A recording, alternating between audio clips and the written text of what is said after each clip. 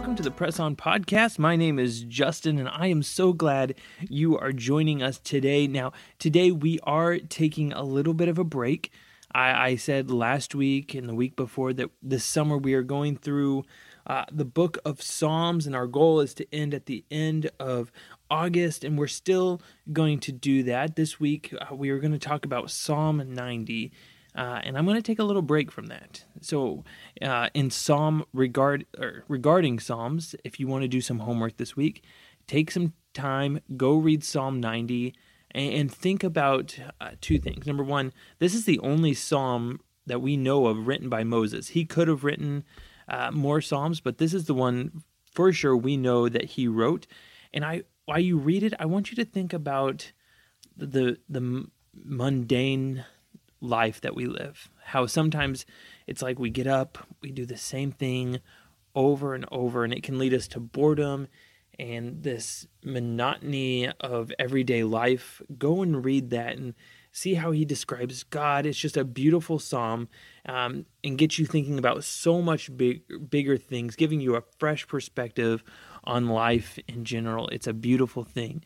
And so if you want to continue going through the Psalms this week, go read Psalm 90. But today I want to take a break because something has been on my heart for the last 3 days, and it really started last week. But last Tuesday was my 31st birthday. I'm getting up there in age.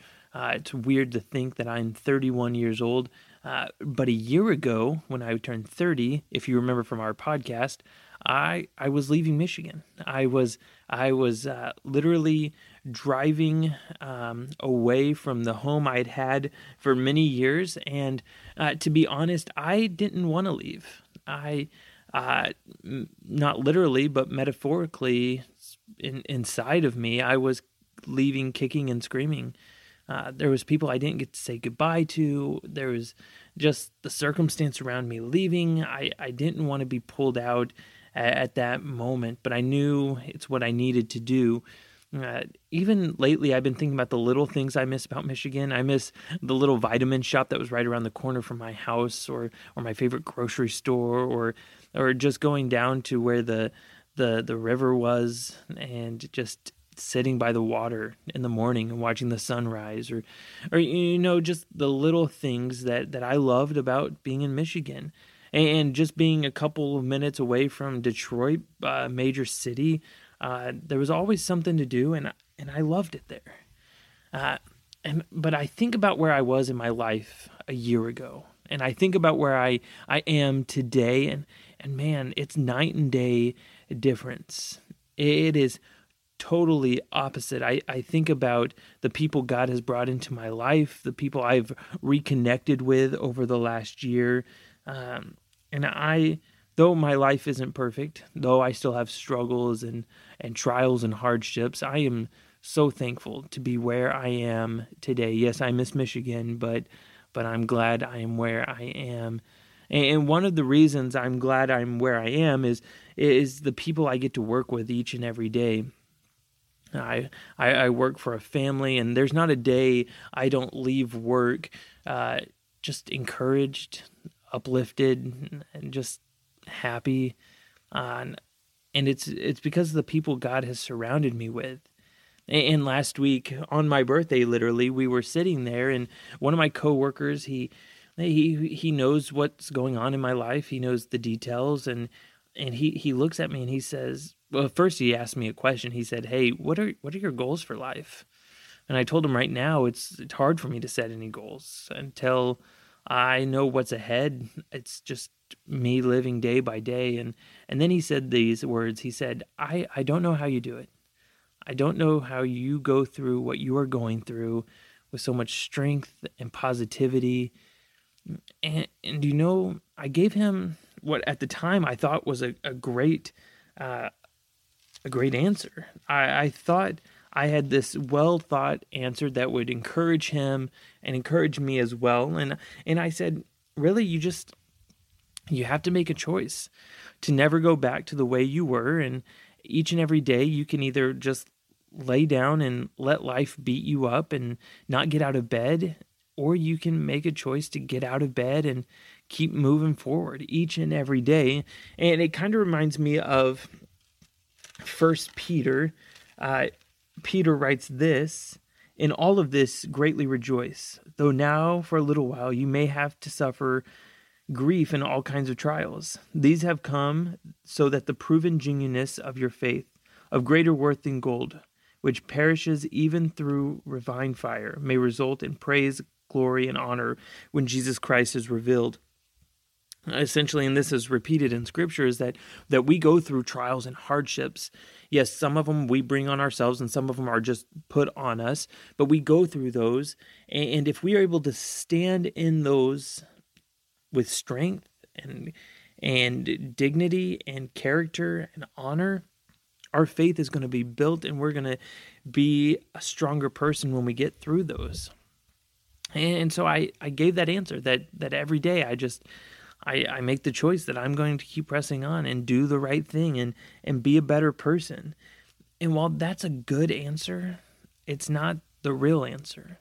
I mean, it's part of it, but the truth is I don't get through my hard times and my trials. I don't face them with courage like I should all the time. But I'm thankful that I don't have to, because it's not by my strength that I get through hard times and trials and tribulations, but it's by God's strength. And I fully lean on God. I put my faith in God to pull me through when I can't walk anymore.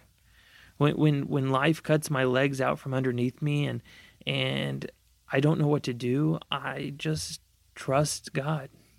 And it might sound like a simplistic answer to some people who are more practical, that are more, practical is a good word. The people that like, oh, you have to do this, this, and this. Trusting in a God that you can't see is really hard for them because they want to be doing something. But I realize there's not enough I can do to get through my situations by myself. But I put my faith and my trust in a God who is able. And what's beautiful about the book of First Peter is First Peter started out with that in verse 1, but check out what he says in chapter 5. Chapter 5, verse 7 says, "Cast all your anxiety on him because he cares for you." Whatever is weighing you down, whatever burdens you, whatever you are going through, put it on God, and he's going to help you because he cares about you. And it doesn't end there. It doesn't mean that you just give it to God and you don't do anything else. Peter goes on to tell us what we need to be doing. "Be alert and of sober mind. Your enemy, the devil, prowls around like a roaring lion looking for someone to devour. Resist him. Stand firm in the faith, because you know that the family of believers throughout the world is undergoing the same kind of sufferings." And then he finishes this with this: "And the God of all grace, who called you to his eternal glory in Christ, after you have suffered a little while, will himself restore you, make you strong, firm, and steadfast." You get that?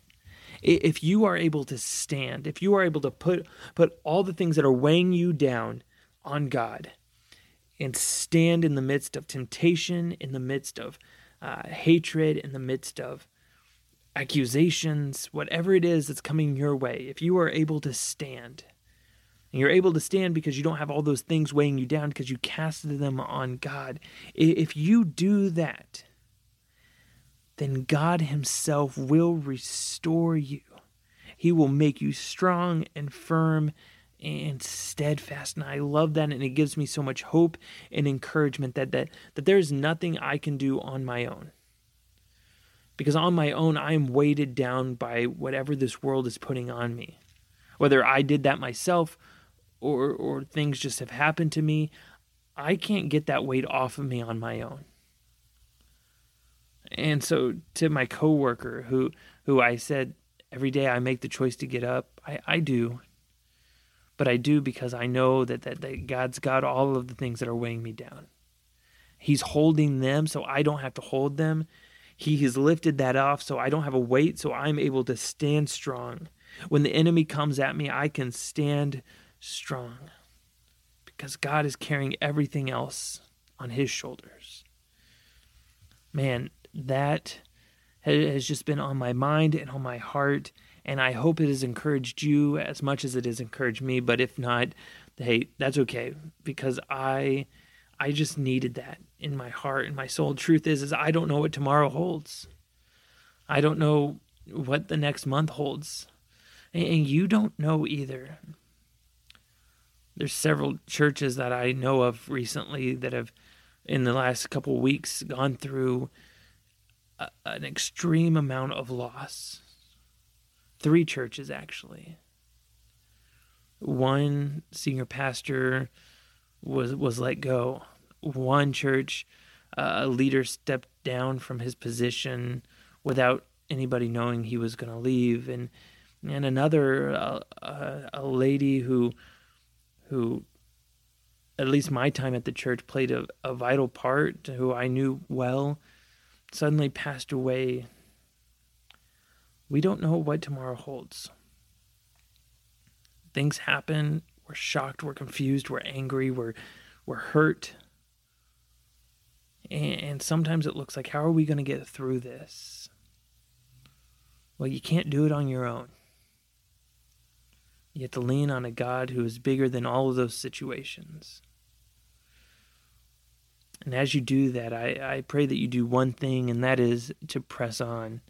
Hey, next week we're going to continue looking at Psalms, and I'm hoping we're going to piggyback off of this lesson into next week's lesson. But until then, adios.